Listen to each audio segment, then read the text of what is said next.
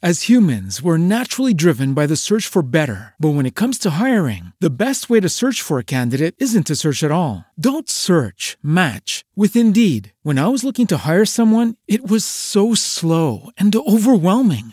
I wish I had used Indeed. If you need to hire, you need Indeed. Indeed is your matching and hiring platform with over 350 million global monthly visitors, according to Indeed data, and a matching engine that helps you find quality candidates fast. Ditch the busy work. Use Indeed for scheduling, screening, and messaging so you can connect with candidates faster. And Indeed doesn't just help you hire faster. 93% of employers agree Indeed delivers the highest quality matches compared to other job sites, according to a recent Indeed survey. And listeners of this show will get a $75 sponsored job credit to get your jobs more visibility at Indeed.com/podcast. That's Indeed.com/podcast. Terms and conditions apply.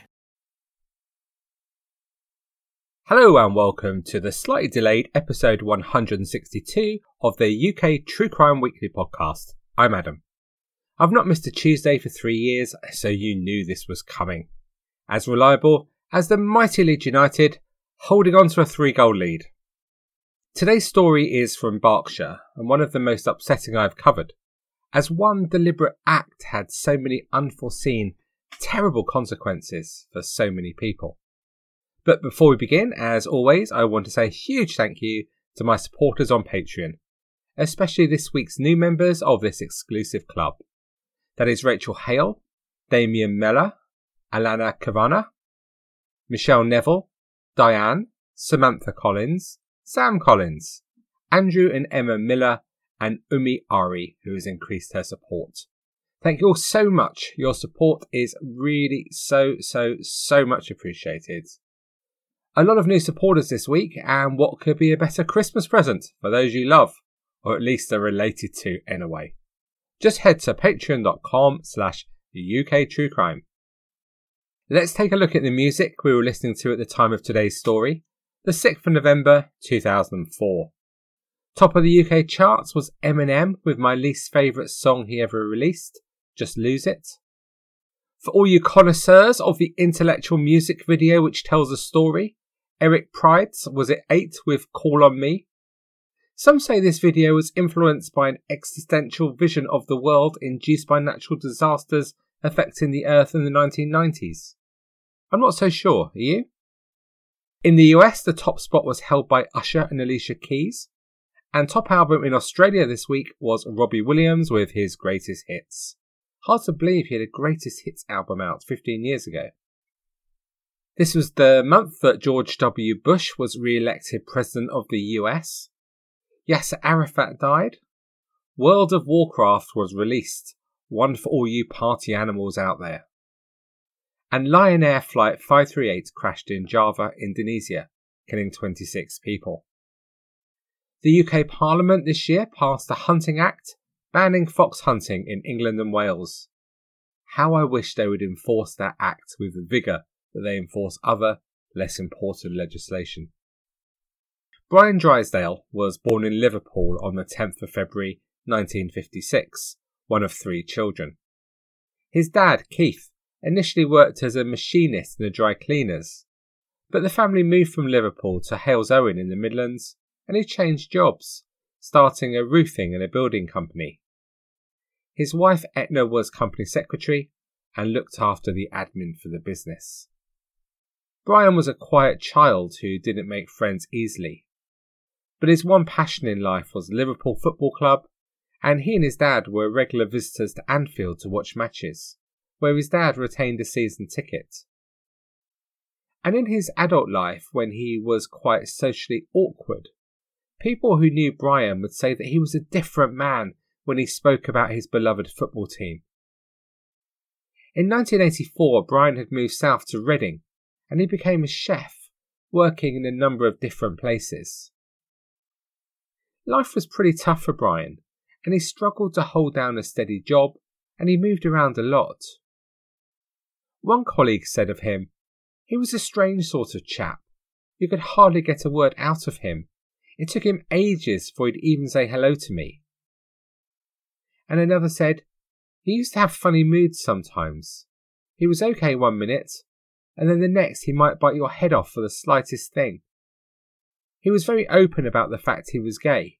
He had a steady partner, but they split up while I knew him. But Brian wasn't open with everyone about his sexuality. Thankfully, it is, I would suggest, easier to open up about all aspects of your life today. But like many people of that generation, Brian struggled to open up to some of his family and friends that he was gay. In Reading, he did have some sort of a social life, mainly frequenting the gay pubs and bars of the city, where people tended to remember him as not very talkative, but someone who liked a drink or two. By November 2004, Brian's mental health was deteriorating. Colleagues noticed his behaviour becoming more erratic, and he'd complained of being persecuted by menacing voices from a window. On the 5th of November 2004, Brian phoned NHS Direct and told the operator he might have HIV after a one-night stand with a man 5 years previously. He said he'd had suicidal thoughts and described feeling his head cracking and said, "I think I'm having a bit of a nervous breakdown, to be honest." And the next day, November the 6th, he attempted to phone the hospital, where he'd been tested a number of times for the HIV infection. But the clinic was closed as it was Saturday, and so frustratingly for Brian, he wasn't able to get through. And so Brian headed to work at Wakefield Park Conference Centre and Golf Club, with this uncertainty dominating his thoughts. It was just a normal shift for Brian, and none of his colleagues noticed anything different about him on that Saturday in November. But Brian had decided that today was the day when he was going to end his life. He finished work at 5:30 p.m.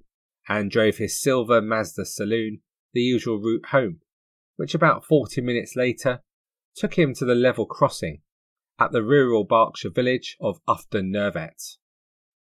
Brian stopped on the track, reversed a little to ensure his car was in the right position to meet the oncoming train, and he turned off his engine.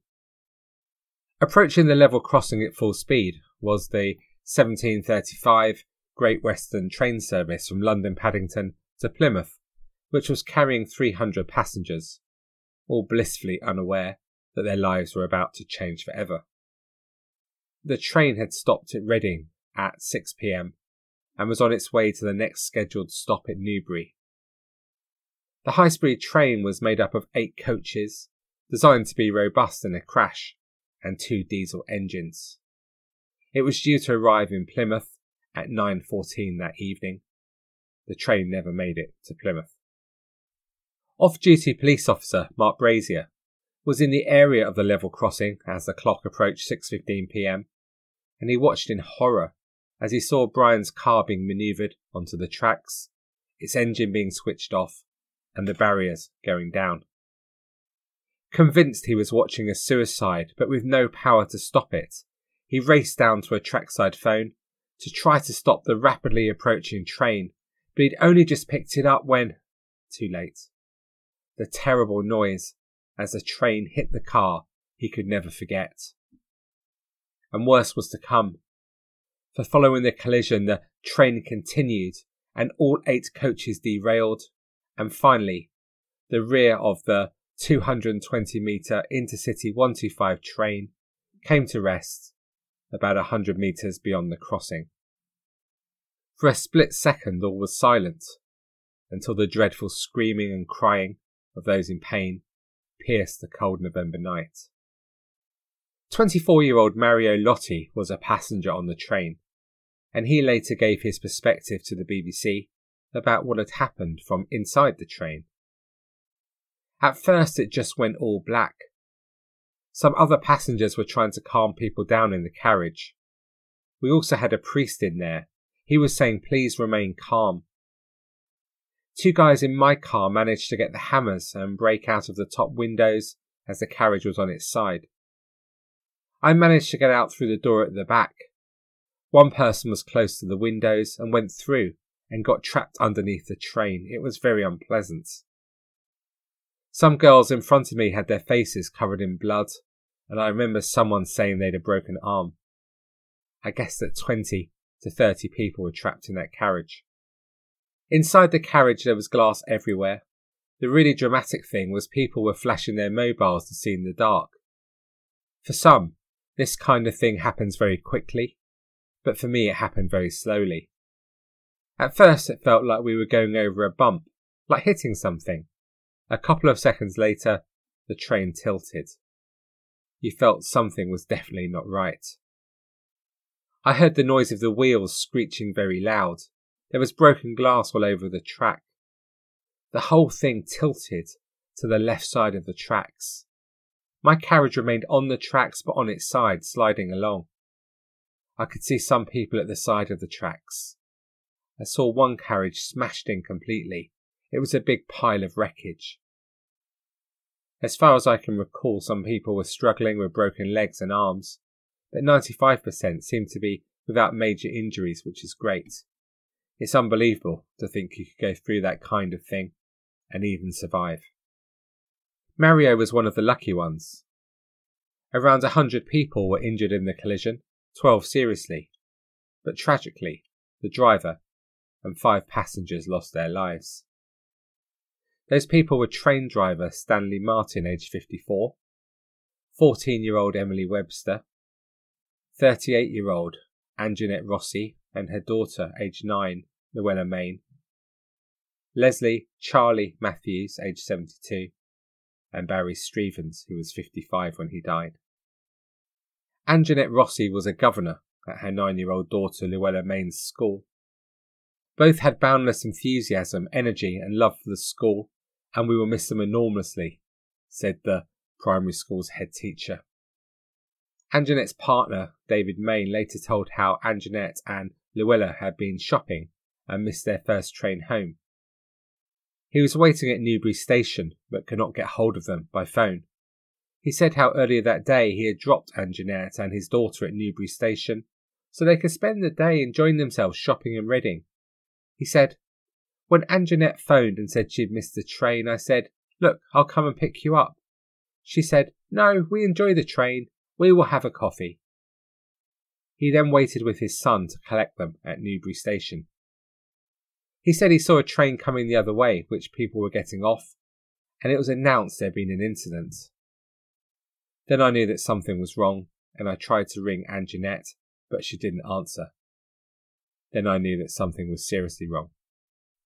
The train driver, 54-year-old Stanley Martin, did everything correctly, but he was unable to save himself or his passengers.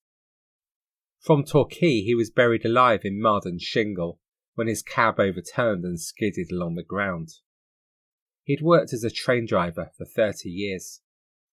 His wife, Deborah, described him as one in a million, saying, "Stan was a dedicated family man who loved his family as they loved him."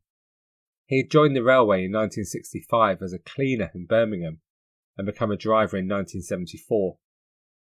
He joined the Plymouth Driver Depot in 1991 and moved to Exeter with First Great Western in 1996.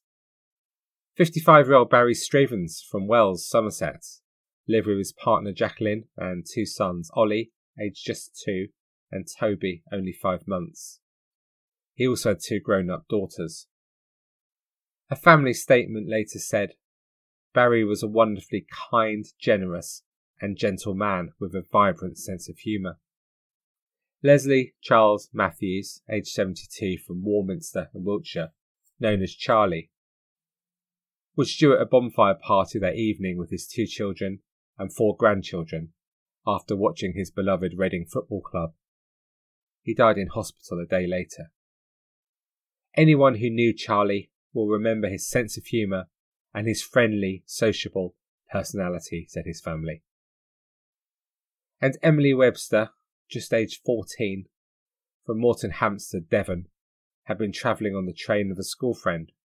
Her friends are planning to build up a book of remembrance about Emily and the way that she used to keep them amused, said the deputy head at her school in Exeter. The stories of the first people on the scene were just horrendous. What they saw, heard and smelt will never leave them. In this podcast, I'm afraid I don't have time to cover them all, but please do read online about the great work done by so many. For example, Charmin Bacchus, a passenger on the train, spoke to the BBC of her gratitude to a Royal Marine called Tom, who stayed with her and helped her stay alive after a section of the train crushed her from her lower body. "It's definitely thanks to Tom that I'm here," said Sharman, who was treated at the Royal Berkshire Hospital for cracked ribs, a cracked pelvis and bruising. "I just can't thank him enough. My mind just seemed to be wandering to very strange things, and I just thought, no, don't go there. I just kept listening to Tom. I was so scared if I closed my eyes, I would fall asleep, then that would be it. I didn't think I was going to get out." Her rescuer, 34-year-old Tom McPhee, was a Royal Marine, married with 2 children, and recently returned from serving in Iraq, revealed that he was very shocked at being able to prevent 9-year-old Llewellyn Mayne from bleeding to death. He and his friend Brian Kelmsley, both from Exmouth and Devon, were returning from watching their football team, Chelsea, and were in the buffet carriage when the crash happened. The pair found Llewellyn bleeding, and Tom put his jumper around her head in an attempt to stem the flow of blood, but was unable to save her. "It's a tough pill to swallow, but I couldn't have helped the little girl more than I did," said Tom. Returning to the carriage, they heard crying and crawled through the debris to find Sharman trapped from the waist down. They stayed with her for half an hour, asking her about her boyfriend and joking about going out for a pint later to keep her conscious until paramedics arrived. Then they helped to carry about half a dozen people to safety, where they were treated by another Royal Marine travelling on the train.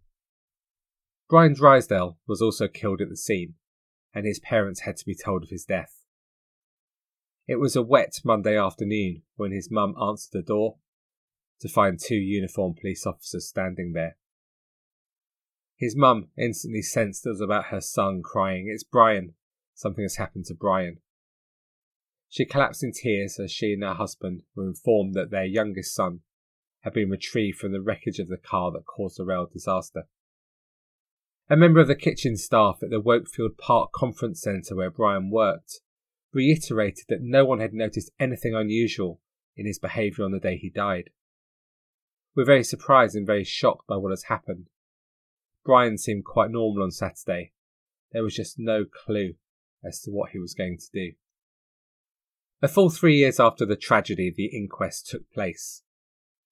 The central question to be answered was whether Brian Drysdale was a depressed, delusional man who believed he was dying of AIDS, who parked his car on the line to end his own life, or was the crash a tragic accident caused by his car cutting out at the wrong place as he drove through the unmanned automatic level crossing. Dr. Philip Joseph, a consultant forensic psychiatrist, said he may have believed that he was already dying of AIDS. In fact, he died without finding out that he did not have the disease. The test results came back negative a few days later. But people close to Brian, including his brother Ronald and his friend Tim Burton, were convinced it was an accident and not a suicide attempt. Ronald Drysdale said, "Brian had a history of purchasing second-hand cars that to me didn't seem fit to be on the road. That particular car he paid just a few £100s for." Tim Burton agreed that he thought his friend's car was the main factor in the crash, saying, "He didn't do it intentionally. I just think it was a fatal accident, which probably could have been prevented if his car was in better condition. I know his car had problems with the fuel in the accelerator and it kept cutting out. By the time he tried to restart the car on the tracks and get out of the passenger side, I think it was too late." A workmate of Brian's, Sean Patterson, told how Brian had enjoyed watching a video of the 2001 rail disaster at Selby, when a Land Rover rolled onto the tracks derailing a high-speed train. He said, "In hindsight, about 2 weeks before there was a documentary on the TV about the guy who fell asleep in the Land Rover and rolled down the bank. He made reference to watching that documentary. He said he'd really enjoyed it." Sean also said that Brian had complained that his manager, Laurent Bunier, had picked on him. The inquest heard that Brian filed a complaint with Thames Valley Police 4 days before the train crash, claiming that Laurent Bunier had been around his house making threats toward him. But Laurent told the inquest this came as a shock to him, because he did not even know where Brian had lived. "He didn't give me any signs he was troubled by me," he said. The inquest was told that Brian was a heavy drinker who took cannabis and ecstasy. However, toxicology tests found no presence of drink or drugs in his body. After a 4-week inquest, the jurors unanimously decided that Brian had stopped at the level crossing to commit suicide, returning verdicts of unlawful killing for the train driver and the 5 passengers who died in the tragedy. Speaking following the jury's decision, Berkshire coroner Peter Bedford said, "The collision with the car started a chain of events that led to the tragic deaths of the people in this incident. And despite the contention of the bereaved families and the train drivers' union that the accident could have been prevented, Coroner Bedford declined to make safety recommendations to train operators First Great Western, saying action was already being taken." But the parents of Anjanette Rossi issued a plea to Network Rail to ensure no repeat of the accident. Paula Rossi said, "This tragedy could have been avoided and saved so many broken hearts," with her husband adding, "I don't want anyone to go through what we have been through." "Safety on the railway must now be paramount," said Peter Webster, who lost his 14-year-old daughter Emily and had campaigned for improved rail safety, including laminated glass and emergency lighting. "I wish it had been me and not her, but life is a lottery, and there's nothing I can do about what happened," he said. "All I could do was to use the lessons that I so vividly learnt to ensure this does not happen again. There are a lot of Drysdales around, and what is important is to try to protect people from their actions." According to Wikipedia, after the crash in 2004, there were deaths at the same level crossing in 2009, 2010, 2012 and 2014. The crash we have spoken about today and the subsequent deaths, and also some near misses at the level crossing, and the ceaseless work by survivors of the tragedy, Jane Hawker and Julie Lloyds, prompted a safety review by Network Rail of the level crossing. And the decision was finally made in April 2015 to remove the level crossing to replace it with a bridge. Work started on the bridge in April of that year and officially opened to the traffic on Friday, December the 16th, 2016, with a ceremony including the regional director for Network Rail, survivors of the crash, the crews who built the bridge, and villagers from Ufton Nervet. So what do you make of what we've heard today? The personal stories of those who died or were seriously injured are just harrowing, and the nightmare that they, their friends and families went through just lives on for them all today. And how do you feel about Brian Drysdale? Although at the inquest it was argued that the car had just cut out, this clearly wasn't the case. There is some evidence that he sat on the tracks for some time before the train hit, and it's also been suggested he even sat looking at the level crossing in the days leading to the tragedy. However hard it is for his friends and family to accept, and they're grieving too, of course, and although he had no intention to hurt other people, his actions did lead to the deaths of others. I saw someone jump on the train tracks at Bath this summer as a freight train approached, and it was just an awful experience. So I can't even comprehend what the impact was like in this story today. If you search on the long-term effects on train drivers who've had the misfortune to see someone on the tracks, it's just awful. They never recover. Of course, when someone chooses to end their own life, it's a terrible, terrible thing, and we can't comprehend what they're going through. But jumping in front of a fast-moving object, car, train, whatever it is, can have so many catastrophic effects for others too. I think that in every aspect, today's story is terribly difficult and upsetting, and we can only wish those affected well in dealing with their loss. Just be grateful that level crossing is now gone. Thank you for listening to this episode of the UK True Crime Weekly podcast. To discuss this episode or any other aspect of UK True Crime, please head to our Facebook group. And to support the show, learn more about the sauna scene in Rochdale, and share insights from various musicians who are, of course, friends of the show, please head to patreon.com/a UK True Crime. Or else just waste your small change on alcohol, great food. Yeah, okay. Alright, point taken. On that bombshell, I will leave you for another week. Keep enjoying the Christmas music, especially those of you who have it on loop if you work in retail. That's pretty hard going. And of course, despite all the others, do please stay classy.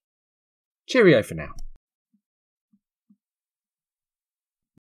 As humans, we're naturally driven by the search for better. But when it comes to hiring, the best way to search for a candidate isn't to search at all. Don't search, match with Indeed. When I was looking to hire someone, it was so slow and overwhelming. I wish I had used Indeed. If you need to hire, you need Indeed. Indeed is your matching and hiring platform with over 350 million global monthly visitors, according to Indeed data, and a matching engine that helps you find quality candidates fast. Ditch the busy work. Use Indeed for scheduling, screening, and messaging so you can connect with candidates faster. And Indeed doesn't just help you hire faster. 93% of employers agree Indeed delivers the highest quality matches compared to other job sites, according to a recent Indeed survey. And listeners of this show will get a $75 sponsored job credit to get your jobs more visibility at Indeed.com/podcast. That's Indeed.com/podcast. Terms and conditions apply. Pulling up to Mickey D's just for drinks? Oh yeah, that's me. Nothing extra, just perfection and a straw. Coming in hot for the coldest cups on the block. Because there are drinks. Then there are drinks from McDonald's. Mix things up with any size lemonade or sweet tea for $1.49. Perfect with our classic fries. Price and participation may vary. Cannot be combined with any other offer. Ba-da-ba-ba-ba. Hey guys, it is Ryan. I'm not sure if you know this about me, but I'm a bit of a fun fanatic when I can. I like to work, but I like fun too. It's a thing. And now the truth is out there. I can tell you about my favorite place to have fun. Chumba Casino. They have hundreds of social casino style games to choose from with new games released each week. You can play for free anytime, anywhere. And each day brings a new chance to collect daily bonuses. So join me in the fun. Sign up now at ChumbaCasino.com. No purchase necessary. VGW Group. Void where prohibited by law. See terms and conditions. 18+. With the Lucky Land Slots, you can get lucky just about anywhere. This is your captain speaking. We've got clear runway and the weather's fine, but we're just going to circle up here a while and get lucky. No, nothing like that. It's just these cash prizes add up quick. So I suggest you sit back, keep your tray table upright, and start getting lucky. Play for free at LuckyLandSlots.com. Are you feeling lucky? No purchase necessary. Void where prohibited by law. 18+ terms and conditions apply. See website for details.